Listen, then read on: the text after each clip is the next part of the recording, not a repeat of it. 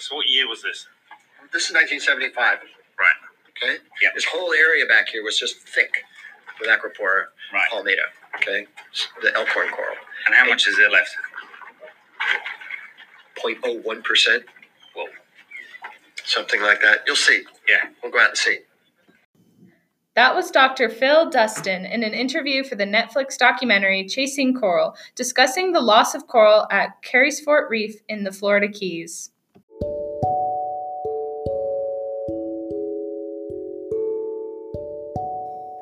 This is Under the Sea, where we will dive into the undersea world of coral. In this podcast, we will try to uncover the lasting implications of rising ocean temperatures on reef life. In 2016, the worst coral bleaching event in history devastated the Great Barrier Reef. Coral reefs have a symbiotic relationship with the algae zooxanthellae, who photosynthesize energy for the reefs. But when ocean temperatures rise, the coral gets stressed, ejecting their zooxanthellae, causing the coral to lose its color and starve.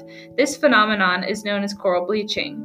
The Great Barrier Reef has suffered 5 distinct death events in the past 30,000 years, bouncing back every time. But researchers are now concerned that the reef's defense system won't be able to recover this time from the unpredictable, unnatural shift in ocean temperatures. The goal of this podcast is to learn more about climate change's effect on the ocean. We started this journey at the Old Town Library, where we contacted University of Colorado Oceanic Sciences professor Nikki Lewandowski. We still don't know very much about the ocean. There's a lot of mystery that we haven't solved yet when it comes to oceanography. So, for example, we regularly launch balloons in the atmosphere and record information about, for example, the humidity or the temperature, but we don't do that very often in the ocean. And so there's large areas of the ocean that we know very little about. That was something we hadn't thought of before. We know the oceans are important, but sometimes the world seems to ignore them. Living in a landlocked state, the ocean doesn't seem to have much of an impact on us day to day. However, this is not the case for many people. Here's a clip from the documentary Chasing Coral of NOAA Coral Reef Watch's Dr. Mark Eakin to expand on this idea.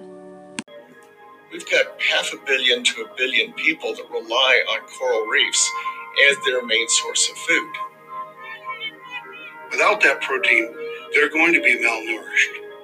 Their culture, their way of life, their economies are all reliant on healthy coral reefs. Without coral reefs, many communities will be affected. It may start in the coastal communities, but the impact will also ripple out to places like Colorado. This issue is not just a problem for one country, but the entire human population. Yet, it is naive to ignore the impact these changes have on the planet's various ecosystems. Marine biologist Dr. James Porter in the Chasing Coral film can speak to this. It's easy to think about the fate of an individual species. But what is a little harder to explain, it's the beginning of an ecological collapse of the entire ecosystem. It's more than the species, the genus, the family, the order. We're talking about the possibility that entire classes of organisms would go extinct. Dr. Lewandowski makes this point concisely. And so when the corals go, so does the biodiversity. This concern has been stirring in the back of many scientists' minds for a while, but now it needs to come to the forefront of the conversation. Certainly coral reefs have been disappearing, but I would argue that they're disappearing at a much more alarming rate now than ever before.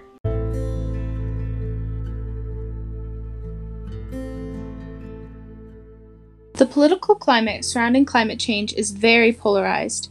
Left-wing liberals believe more money should be spent on the environment, while conservatives believe government money is better spent elsewhere. Despite their reservations, there are several initiatives to mitigate climate change's impact on coral. Currently, the Environmental Protection Agency has in place the Coral Reef Task Force. Their goal is to preserve and protect coral reefs. Through the Coral and Climate Adaptation Planning Project, they have worked to find ways to help coral adapt to the changing ocean temperatures. But with the current administration, many efforts have been stalled. That's why it is vital for the everyday American to get involved, whether it's through their vote or their voice. At a local youth climate strike, we met an 8th grader at Polaris Expeditionary Learning School who impressed us with her political efforts even at such a young age. It is important to vote, but she gave us some other ideas for how to get involved politically. Well, first of all, you can just, from home, just send an email to a politician and tell them that action needs to be taken, or send an email to a politician who doesn't believe in climate change. This student encourages the younger generation to make their voice heard. Some people may feel that, at 13 years old, she and other young activists don't belong in a political environment that is dominated by adults. Here's what she had to say about that idea. In 11 years, it's pretty much, there's no turning back in 11 years. And so by the time I'm by social standards, old enough to make a difference, it'll be too late to make a difference. And we need to take action now, and whoever is ready and willing to take action should, no matter how old you are. Outside of politics, there are many things you can do to help. This summer, that same 8th grader is going on a school trip to replant coral in the Florida Keys. At home, here are a few tips that she recommends. Using reef sunscreen, or, just biking more than you drive, or just really spreading awareness is one of the big things. There are plenty of ways to be environmentally conscious, such as picking up trash, reducing herbicide and pesticide use, and using renewable energy sources. But a reoccurring theme we heard was about starting a conversation. I often find, at the university level, with young people, that we're sort of in a little bubble here, and we think that everyone's aware, but as soon as you get out there in the real world, you realize that that's not the case, right? So talking to people, bringing it up, making sure climate change is part of the conversation, even around the dinner table, can go a long way. Dr. Lewandowski perfectly summarized the goal of this podcast, raising awareness of an important issue and hopefully sparking discussion. We haven't changed the world, but through this project, we came to an important realization. Although many obstacles are in our path, by banding together, the old and young alike can overcome difficulties to create positive change. And as we stood together at the Youth Climate Strike, we felt the power of unity. This